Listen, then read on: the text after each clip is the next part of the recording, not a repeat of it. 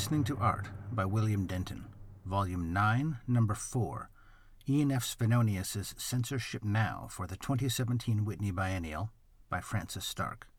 Hello, and welcome to Listening to Art. I'm William Denton.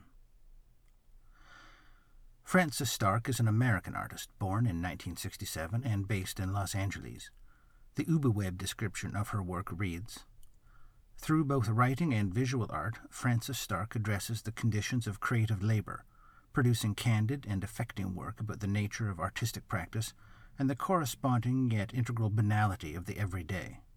The artist's body of work stands as a self-reflexive inquiry into the process of artistic production and the often elided demands of daily life." As its title indicates, this work was first shown at the 2017 Whitney Biennial. An article in The Guardian by Jonathan Griffin gives some context for the piece, which was made while she was busy working on an opera. Nevertheless, when the Whitney's curators approached her, she was, quote, pretty riled up, unquote, about the current state of the world, a mood exacerbated by recent political events, but rooted in Stark's experiences at the University of Southern California, where she was a tenured professor until she quit, very publicly, in December 2014.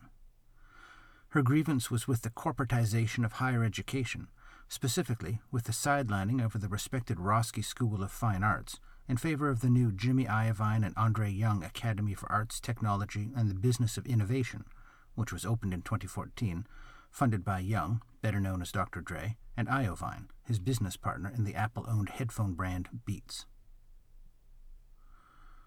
This is a set of 8 paintings, ink, oil, and acrylic on canvas, each 264.2 centimeters wide by 200.7 centimeters high.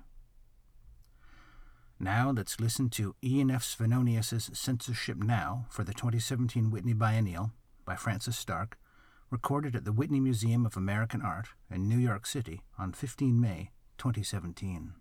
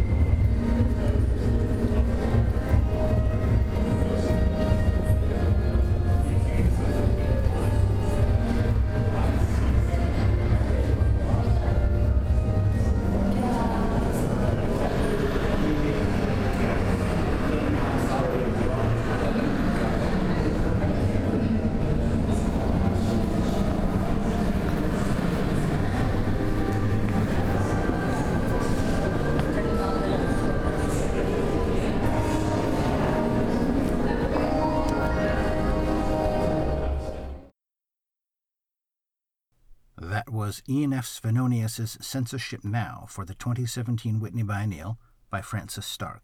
I hope you enjoyed listening to it as much as I did. For more information and links to things I've mentioned, please visit listeningtoart.org. Listening to Art is licensed under a Creative Commons Attribution 4.0 International License.